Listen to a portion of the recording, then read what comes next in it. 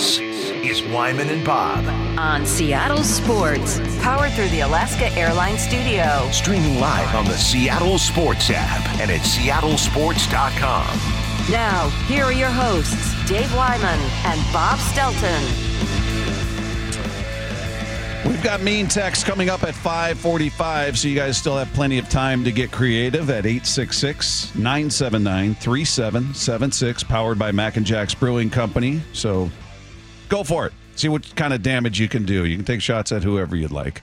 Lefko's trying to push you on to Dave because Dave's not here, but I would say just go ahead and take that anger and point it toward Lefko. But, yeah, we're all here. We're all here for you. Emerson Hancock of your Seattle Mariners will join us at 5 o'clock. Make sure you stay tuned for that conversation. We'll see how he's feeling about things after just a handful of appearances last season and entering spring training once again. So Emerson Hancock joining us at 5 o'clock. Meanwhile, we do this every week, a couple times a week. Take a listen to some of the conversations going on and the other shows at the station. We call it Best of the Rest. We know you love listening to us, but there are great discussions happening all over our station. I need more Jake Bobo. I need more of them. Because Jake Bobo is objectively fun to say. Yeah, I'm just not good at that. Just stinks. Let's tone it down. It's time for the Best of the Rest. How dare you? Best of the Rest. Taking a listen to some of this stuff happening in Brock and Salk, happening with Bump and Stacy, and we'll get everybody pointed in the right direction if they didn't do it in the initial conversation.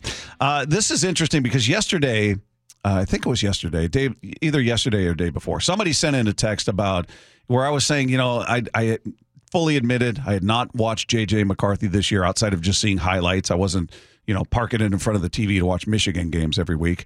And that the national title game was the first full game beginning to end I watched of in the season.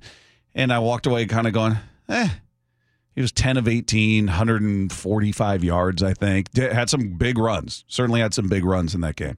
But just in terms of a quarterback, I kind of walked away going, I wasn't dazzled. Apparently, Salk wasn't either.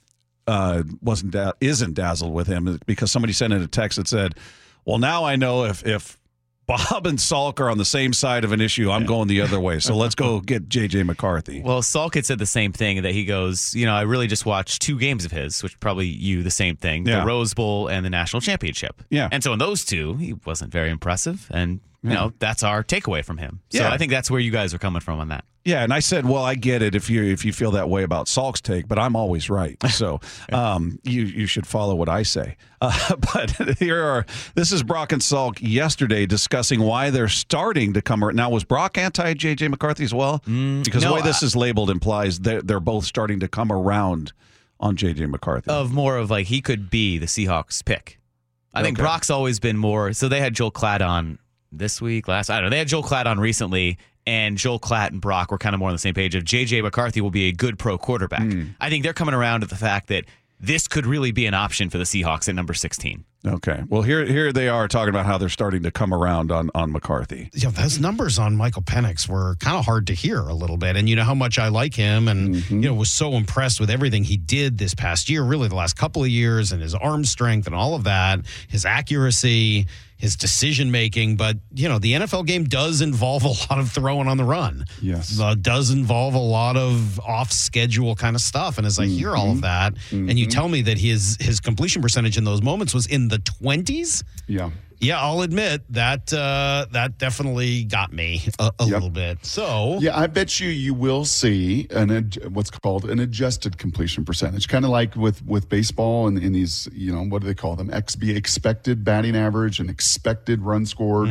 They do make an adjusted number to try to eliminate some of those throwaways. But even with that, Salk, when it is that much separation from you and some of your peers, that's a lot. Yeah, and I will admit that maybe it's listening to Joel Klatt and maybe it's the number you just gave me where his completion percentage in those moments is in the 70s.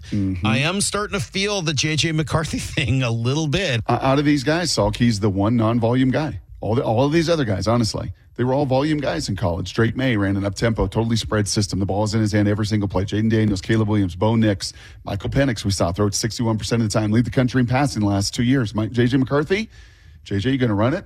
You're going to play pass. And then on third downs, you got to be a difference maker. Doesn't that kind of sound like what McDonald wants? Yeah, and listen, and I said this before, I'll say it again. My assessment is very limited in terms of what I've taken in from JJ McCarthy, and if they draft him, all my faith is in John Schneider. If they evaluate and to a lesser extent McDonald, we don't have a track record with McDonald, so it's hard for me to go, I believe in whatever he says. Well, and he doesn's either. He's never made this decision. Exactly right. So I'm leaning towards John's evaluation. This is a guy who they found Russell in the third round. This is a guy that went out and scouted Patrick Mahomes and wanted to maybe take a run at him, and Josh Allen. They went out and scouted him. So they're in on it, and I think he knows exactly what he's looking at. So if at 16, play the hypothetical, Seahawks draft JJ McCarthy, I'm going to go, all right, I'm riding with John on this one. I may not be sold just based on my very limited view of him. So I'm going to trust the guy that's probably gone in there and watched game tape from every moment of his college career, talked to all of his coaches, talked to trainers, talked to teammates, talked to high school coaches, just done the due diligence.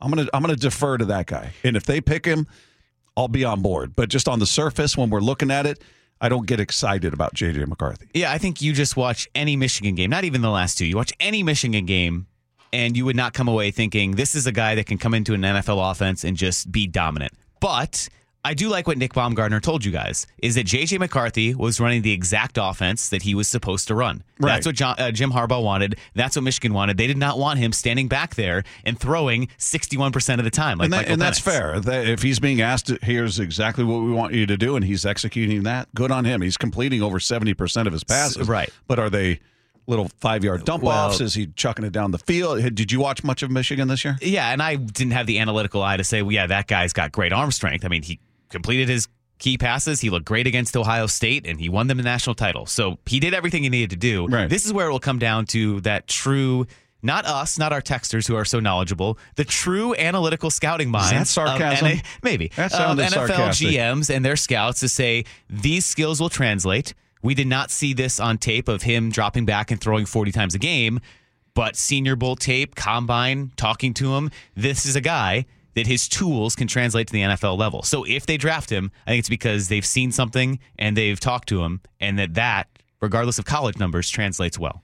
Yeah, I'm just looking at his attempts here. Let's see, 332 attempts, completed 72.3% of his passes. That's nice. I mean, that's a great completion percentage. He only threw for 2,900 yards. That's not. He's not throwing it a ton, obviously. Much fewer in the way of attempts, decidedly fewer in the way of yards. 22 touchdowns, 4 picks. So he's taking care of the ball. You compare that, just Penix, who led the nation, 4,900 yards. So he's got 2,000 more passing yards, but he also threw it 555 times compared to, what I say, 3? Yeah, 3 something. Yeah, so he's got almost 200 more attempts. But then he's got 36 touchdowns compared to 22. He's got 11 picks compared to 4. So, yeah, it's we're watching every last moment of Penix and have a very good feel for the kind of quarterback he is. Now, whether that translates at the next level, we'll all find out together. Same with Bo Nix. Bo Nix is a guy, put the ball up a bunch, threw for 4,500 yards, had 45 touchdowns and just 3 picks. Yeah. My goodness. I know he plays for the Ducks, and you're always a little hesitant to give them too many kudos, but my goodness, 45-3 touchdown interception ratio. He completed 77.4% of his passes. Wow, that's impressive. So, he's surpassing the completion percentage, obviously, of JJ McCarthy. I don't know where I haven't paid a ton of attention to where it seems like he's after the group. There's the big 3. JJ seems to be the 4th in most of these mock drafts.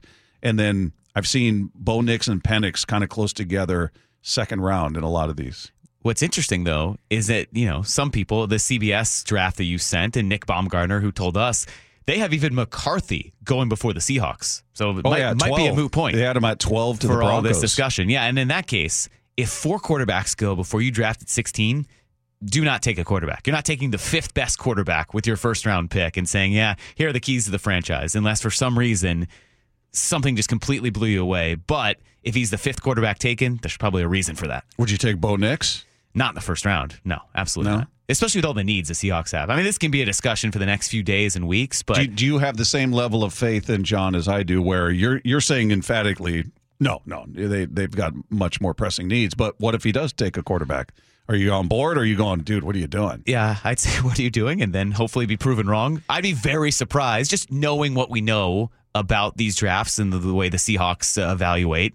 I don't think that would happen. But if they do, it would be like you guys talking about when Jordan Brooks was picked. Well, they don't need a linebacker. Oh, wait, they just drafted Jordan Brooks. Hey, that turned out to be a pretty great pick. Yeah. They've done that a couple times. Devin Witherspoon. Oh, well, that was the best pick they made. So I remember when they drafted Christian Michael, and we're going, and somebody had asked us, we were doing an appearance, Graz and I were doing an appearance at a bar, and it was, everybody's coming up, what do you think they'll do? And I'm like, who knows with the Seahawks? But the one thing they won't do is take a running back, because at the time they had Marshawn, I think they had Turba, and they felt like they were loaded. And then their first pick of the draft, second round, Christian Michael. We're like, well, blew that one.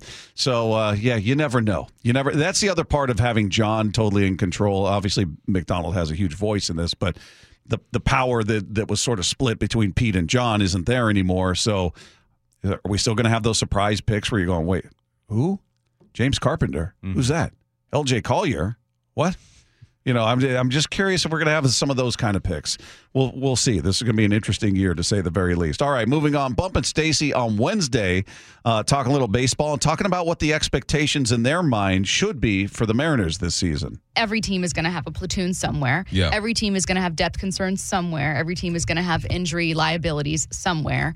When you listen to what David Schoenfield had to say, for what Jerry Dipoto and Hollander clearly had to work with this year, which by all accounts, it sounds like was a reduced payroll and reduced budget, lower than what they were expecting.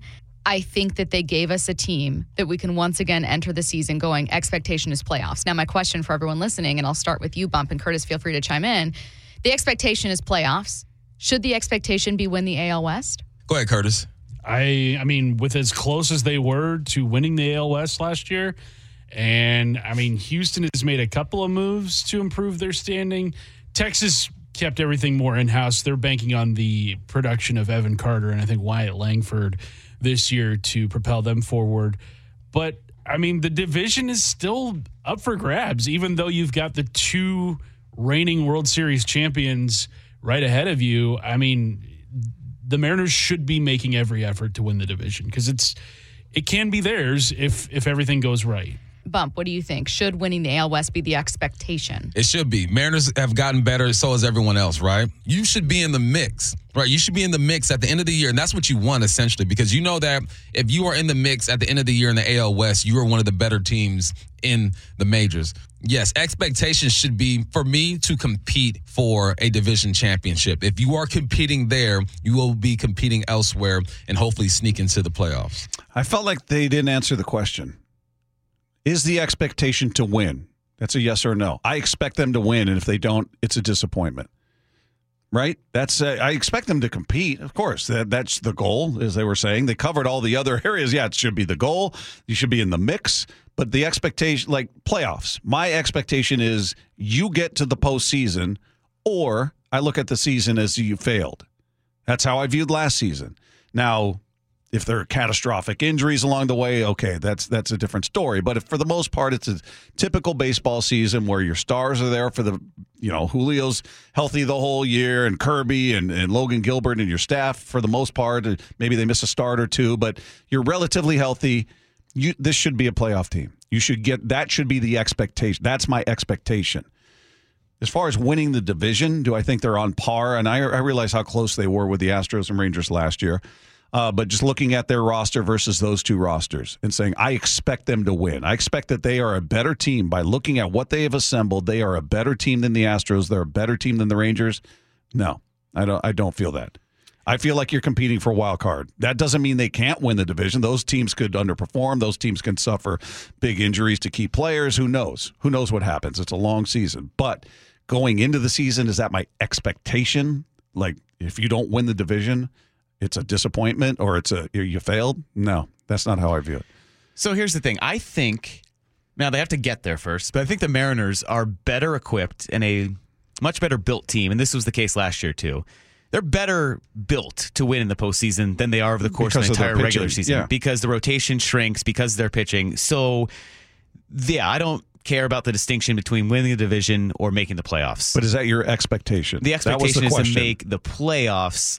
I think, what did they say, division? I don't really care. I think expectation is to make the playoffs because it can be the same thing as winning the division. The World Series champion Rangers did not win the division, and they were fine. They went on the road. They beat 2 very good teams. The Orioles won the division. They had the 1 seed. They had the bye out in their first series. So in baseball, it's so much different than in the NFL where it's critical to win the division because you get that home playoff game. If you're not the 1 seed, and we've seen that, hey, maybe that's kind of a disadvantage for some teams to get that bye over everyone else. Yeah, just Dodgers. Get in. Just get into the playoffs. Yeah, the Dodgers have not done well. In fact, every team has failed at that except the Astros. The Braves, when they got the 1 seed, they lost right away. The Dodgers, the Orioles last year. So the 1 seed is, outside of that, you know what? I don't care if you're winning the division because you might get 95 wins and say the Astros get 101. That's still a pretty successful season. Right. So, yeah, my expectation, get into the playoffs, see what happens from there. But do you feel like, answer the question, though. Is your expectation that they win the division? Because that, to me, is saying, I think they're better than the Astros and the Rangers. They should be winning the division. Well, I think they can still be better than those 2 teams without winning the division. Because at the end of the year, I understand what you're saying, but I don't think they win the division. Question. No, I think the Rangers win the division. Okay. So I think the Rangers are better over the course of a season. Right. But that doesn't concern me as much because I in the get postseason, all that. You're answering something different there. I'm just their initial question where you said, should it be your expectation to win the division?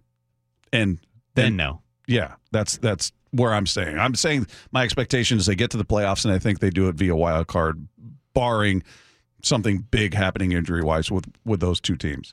All right, let's see. Brock and Salk on Wednesday, we're talking about back to the Seahawks, is coaching change, all the changes they made, obviously, the entire staff, essentially. Is that enough for the Seahawks to get back to being a Super Bowl contender? And I do think it applies to the DK question or the Geno Smith question, right? I mean, essentially, for me, this comes down to, do you think changing coaches is enough to take this roster from being somewhere in the okay to good category to being great? Do you believe that a coaching change is enough? That by itself is enough to make this team great?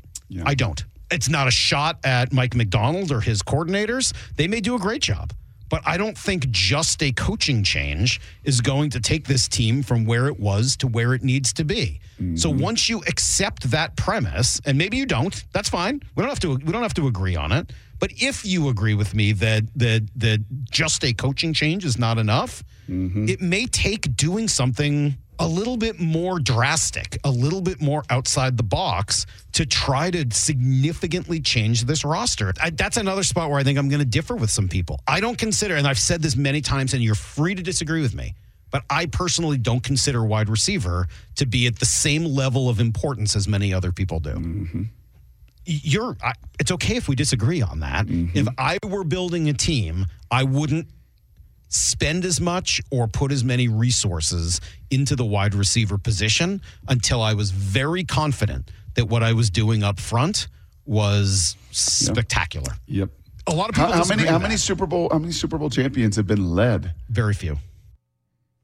How many Super Bowl champions have been what? Led? I might have cut that off a little early there. What's he saying? But yeah, Brock was saying how many Super Bowl champions have been led by a wide receiver. Oh, okay. That's, to me, it's all subjective and coach to coach, and it depends on their offense and how crucial it is to have a DK Metcalf, a Tyreek Hill, situations like that. But I tend to agree with Salk in that I look at the roster, and he's talking about next year. So he sounds like he's kind of on board with me expecting them to be better next year. He's talking about, are they good enough to get to the Super Bowl next year just based on the coaching change alone? No, I agree. No, they're not. Now, there's so many questions on the roster in terms of free agents, linebacker. They don't have any linebackers, so we have no idea who's going to occupy those spots. All these different free agents that they have.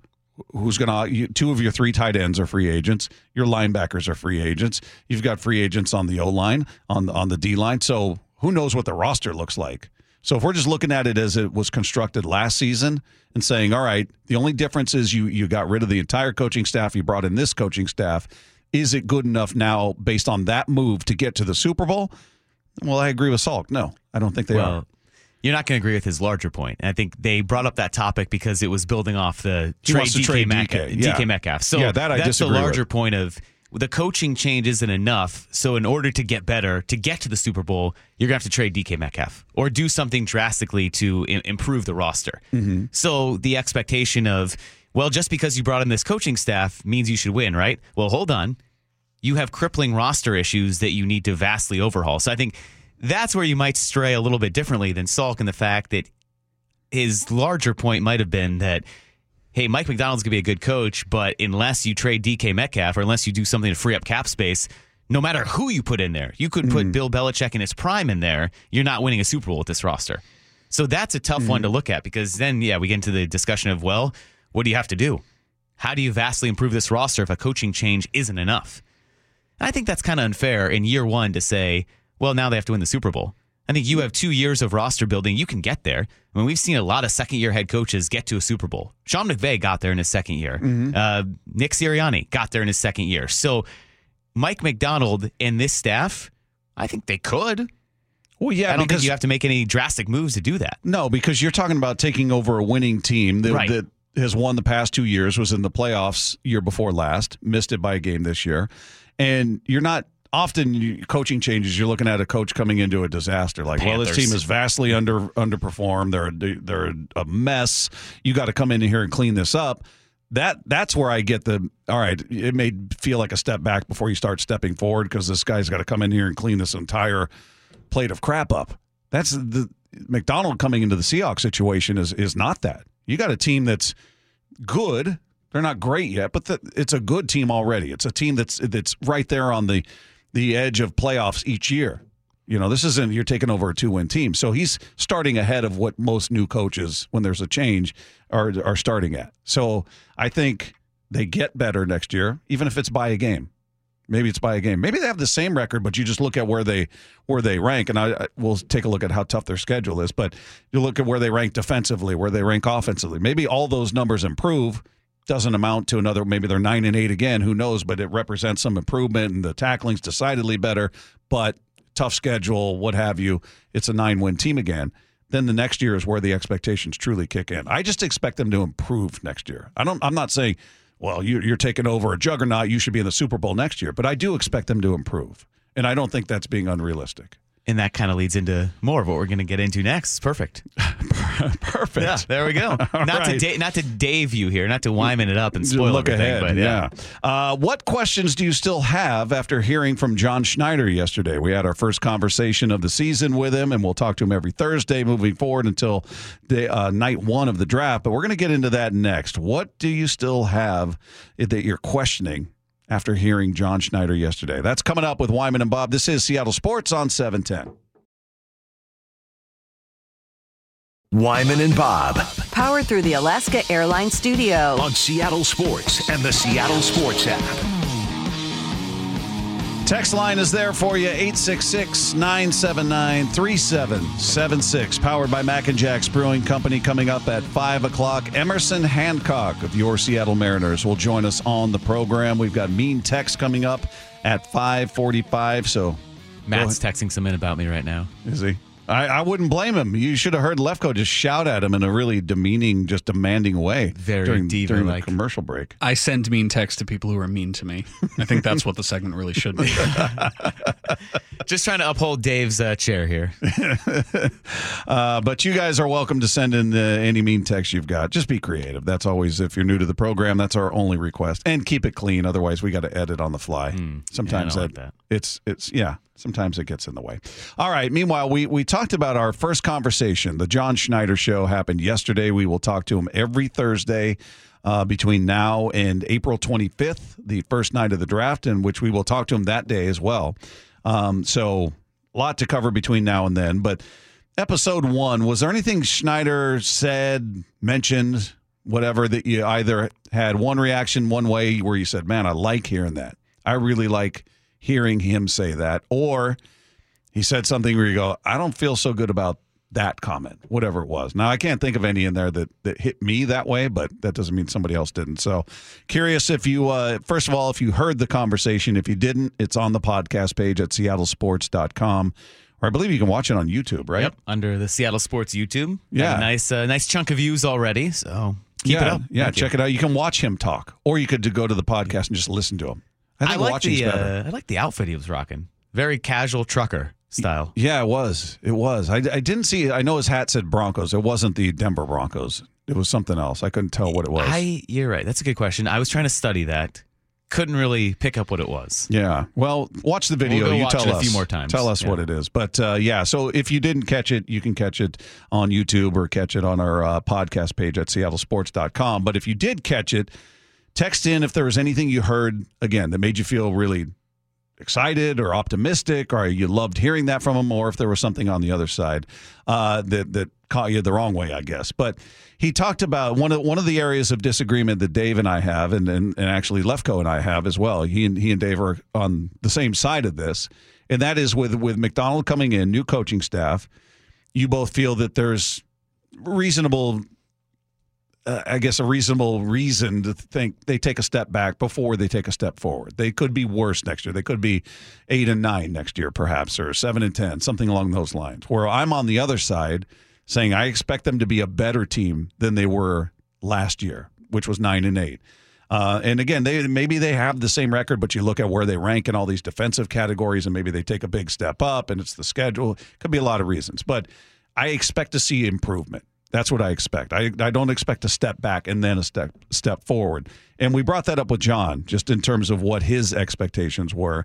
And, I don't know if this is, I don't know if a guy in his position is going to go, well, it's likely we're not going to be as good next year, and then we'll get better. So don't panic. I don't expect to hear that from him. But he looked, when I asked him about that, he kind of gave me a look like, no. It seemed genuine, and it wasn't like this is what I'm supposed to say. And here he is just talking about not taking a step back and trying to, at the same time, merge all these new ideas and philosophies together. I don't feel, like a step back. I think, when you have all these new ideas and this like attitudes, the challenge for us, not attitudes, philosophies, right? Ways to teach, schematics, what have you, all the like kind of coach speaking, football talk that goes into this. All the football knowledge, I think it's going to be, everybody coming together. Of course, it's going to take time. It's going to take time for everybody to get to know each other and that sort of thing. But I think really when you look at it, how can we like bring this together and really merge this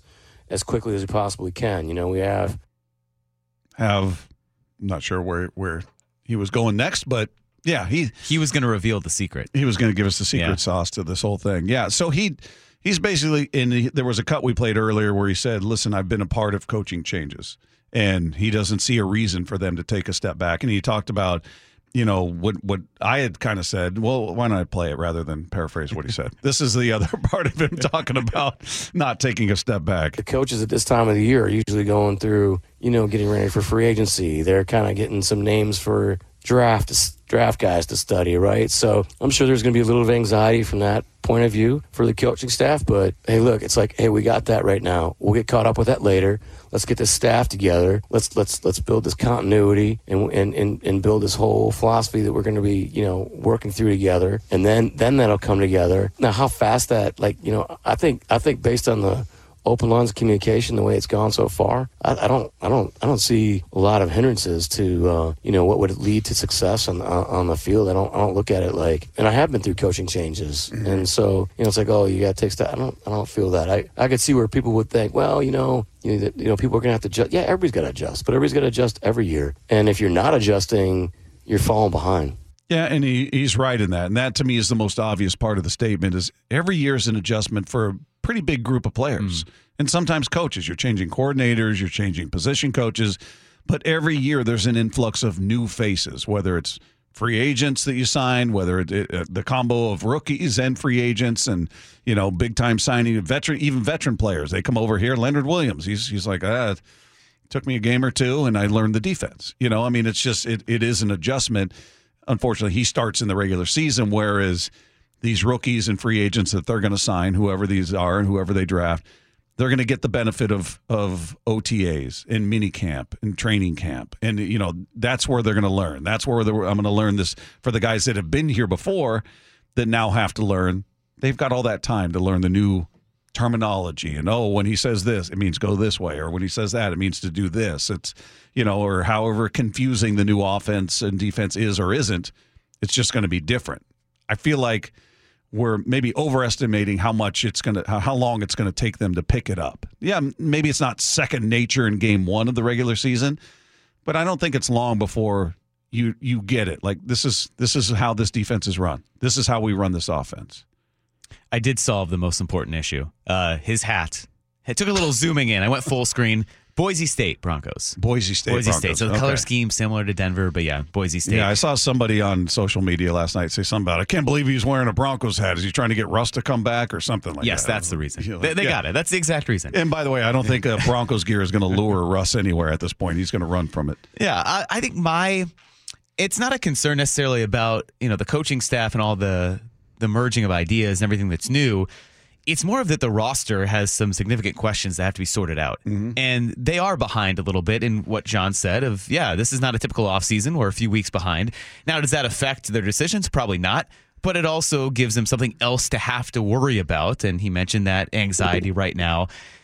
I don't know how this roster will shake out sitting here February 16th when we have the Tyler Lockett salary question we talked about. You have Leonard Williams as a free agent who's going to command a lot of money, expected in the high $16, nearly $17 million range. No linebackers that we keep talking about. Mm-hmm. You do not have a guy who played at linebacker for you last year, who started a game on your roster right now. Bobby Wagner, a free agent. Jordan Brooks, a free agent. The looming Jamal Adams question, because he commands such a significant portion of your salary cap, and you really don't know what to do with him either. He didn't play the last couple of games. So for a first-time staff taking over, it's a team in good shape, but it's got a lot of roster uncertainty. For me, leads me to think that you can't take an apples to apples. This 9-8 team will look the exact same as this team next year until those are all sorted out. That's the apprehension and just kind of question I have sitting here in February that might be resolved by the time we hit training camp. Yeah, and I have faith that they'll get it. That they're gonna occupy those spots with the right people, whether it's bringing guys back or maybe they go out and get Patrick Queen. Who knows? Maybe they get Matabike out there. That'd be just fine by me as well. And they're going to know that. I think that'd go a long way. If they could get one of those two guys, that goes a long way into teaching anybody that was here last year, from the old terminology and scheme to the new one. They can really help with that learning curve. They can help speed that up, certainly. All right, coming up, there's a fascinating option for a potential landing spot for Russell Wilson next season. We'll hear about that when we sweep the dial. Coming up with Wyman and Bob. This is Seattle Sports on 710. Scanning the airwaves for the most interesting and entertaining stories of the day. Sweeping the dial. Every afternoon at 4:45 with Wyman and Bob. We're all getting excited about Mariners baseball, especially because it looks like great weather down there in Arizona. We'll be there in 3 weeks. We'll do our show down there for a week. Scott Servais, let's hope it holds. Spoke to the media. Yeah. Well, I'm not even going to mention that, Bob. Come on, it's a Friday. We're getting excited. Not even going to consider the fact that it'll be bad weather. It might be. Yeah. It's not possible. It's not possible. It can't be. It's Arizona. It's always going to be sunny. Scott Servais was speaking to the media yesterday for the first time this season, and he said, kind of pleased with what our front office did to build a roster, especially given the limits they were working with. I think the things that we've done here over the last 6 weeks, 2 months, a fantastic job by both Jerry and Justin, understanding, maybe some of the obstacles we're up against and trying to figure out how to make it work. And it wasn't easy. A lot of creative ideas get thrown around by not just those two guys, but everybody in the front office, coming up with ideas on how to get our team better. You've heard me talk forever. My players have heard about it. It doesn't matter what you did last year, you got to get better. I agree with what they've been able to do with severely limited resources. And on top of it, you didn't give up Miller or Wu. I think we kind of went into, at least I did, I'll speak for me. I went into the offseason fully expecting we were going to see one of those guys moved. Yeah. I really did. I like what they did with the roster, with the lineup. There is the huge caveat. I feel it's necessary to keep throwing it out there. You got a lot of injury concern attached to your big pickups. Polanco, Garver, Haniger, all with pretty extensive injury history. So Hanigers are the more out of the ordinary. But yeah, so it's a big if these guys can stay healthy. This is, to me, it's certainly a better team than they were last year. And we talked about, maybe I don't feel like they're as good as the Astros and Rangers, even though they were, neck and neck at the end of the season for the division. I think they closed that gap, though. I really do. And I don't know if I expect it to be neck and neck again, because part of me felt like the Astros and Rangers kind of underperformed toward the end of the season, that they were better than maybe it allowed them. The Mariners got hot. They took some steps back here and there. We'll see how it plays out. But ultimately, I think it's a better roster. And I agree with what they've been given to work with, which is less than they thought they were going to have. I think they've done a nice job. Well, I also don't think we've given enough to the other side of the injury coin of, the lineup might be injury prone, but it's tough to imagine, and knock on wood, because, certainly anything can happen. It's tough to imagine the Mariners pitching staff going through as much attrition as they did last year. They were bringing up Easton McGee, who then got hurt, and then Emerson Hancock had to come in. He was great for one start, but no part of their plan was to bring up Easton McGee, let alone Brian Wu, maybe not Bryce Miller for as long as he pitched. So to have all those guys, and then Emerson Hancock, who we're going to talk to coming up. So with the injury attrition they had pitching-wise, if that comes back to normal, if it comes back to something better and more capable of what they had to deal with last year, that helps you as well. So that, in conjunction with the improvements they made, I think, this could be a much more exciting team than what we went into last season picking. Sweeping the dial. Strange situation right now. I really don't know where Russell Wilson's going to end up. The end in Denver seems imminent. I mean, he got benched. Some weird stuff came out about Sean Payton, and then Denver wanted him to take a pay cut. So this morning on Get Up, Mike Tannenbaum and Dan Graziano offered some opinions on where Russell Wilson might end up next season. If Russell Wilson was saying right here, this is why I disagree with Graz and Tim Hasselbeck, and we said, Russell, what do you want to be known for? Like, you want to be a Hall of Famer? Like, to Bart's point, he does not want to go out the way he did last year, and money shouldn't matter because he's getting $39 million. And that's why if I'm him, I'm going to the combine, I'm going to sit down with Mike Tomlin, I'm getting the deal done, and let's go. And then go draft my replacement. But that's the play he needs to run if he wants his legacy to be different than what it is right now. And I still think there's a possibility that come September, he is in fact sitting right there. Sitting right where? Like on the First Take set. Or the Get Up set. Like, he doesn't have a job. Oh, really? Yeah. So they're saying get with Tomlin and the Steelers. Or nothing.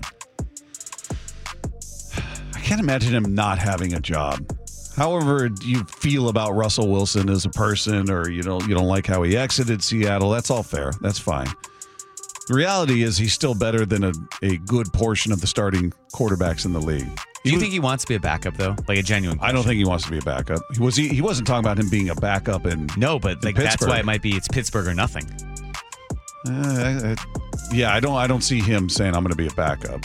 I can't imagine that. As a matter of fact, I'd say absolutely not. Yeah, me either. I don't think so either. So the more we keep talking about limit it, the options. No. I mean, that could drastically limit the options of where you're going to go. Yeah, I mean, it depends on where he's willing to go, because there are spots that you could look at where their quarterback situation right now and go, I don't know about that. Who's Atlanta's quarterback? It's not Desmond Ridder. Do they believe in him? Could he go to Atlanta? Could he go to the Steelers? It's not Kenny Pickett. About the Falcons, it's Raiders. I mean, so you got the Falcons, the Raiders, the Steelers. To me, there are a number of teams you could look at and go, yeah, he'd be an improvement. He'd be an improvement over what was there. Yeah, it's the contract. It's the fact that some of these teams might want to draft a guy.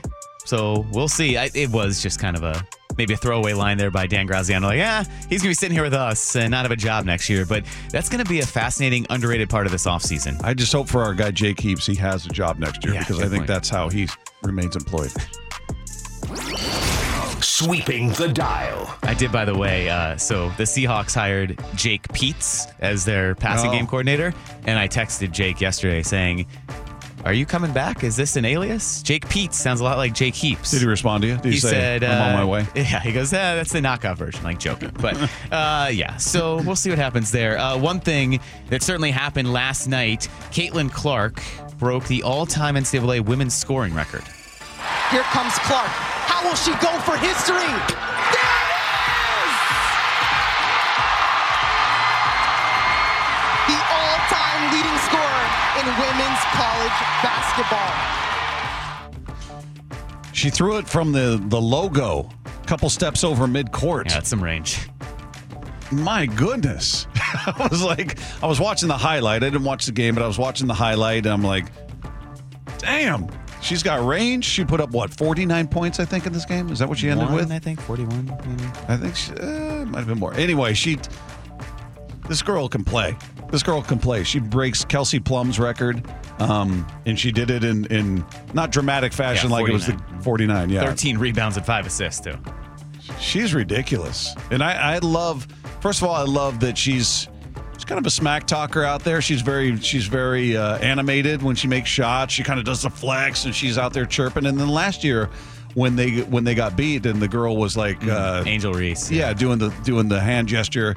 She was the first one to go, nah, it's all fair. Like, people got mad about that, in the media, and some fans got mad, like, oh, you shouldn't do that. And Caitlin Clark was the one who was like, no, she should do that. She's going to get that a lot, too, because Nebraska, they upset Iowa this previous Sunday, and a girl hit a big three and did the same thing. Not I saw in her face, but like the same running gesture backwards. Yeah, so she's going to get that. I think it's wild, and it is unfortunate. Hey, it was Kelsey Plum that had her record broken. But what's crazy is there's a lot of theories out there that Caitlin Clark might come back for a 5th year because everyone got a free COVID year. She was a freshman in 2020. And with NIL money, what it is, she might have a better career in college than she would going somewhere in WNBA or pro basketball because there are so many lucrative offers for women's college athletes at the top of their game. Are there? Yeah. I was just going to I'm wondering. So there's NIL a gymnast money at LSU that rakes in a ton of money, and in a basketball crazed state like Iowa, for what she's done with them, there's a popular school of thought that she's coming back for another year. I guess if so she's going to even further break that scoring record or set a new one. I guess I can't blame her if she's making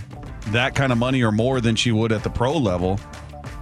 Go ahead, keep dominating, keep doing your thing, and bloat that record. But that was a pretty cool way to beat it, chucking it from just a couple steps past midcourt. And at home.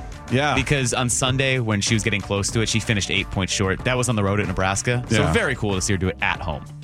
All right, Sweeping the Dial is powered by Seattle University men's basketball. Coming up, Emerson Hancock is healthy and ready to build off of his MLB debut last year. We're going to talk to him about all of it. Coming up next, it's Wyman and Bob. This is Seattle Sports on 710.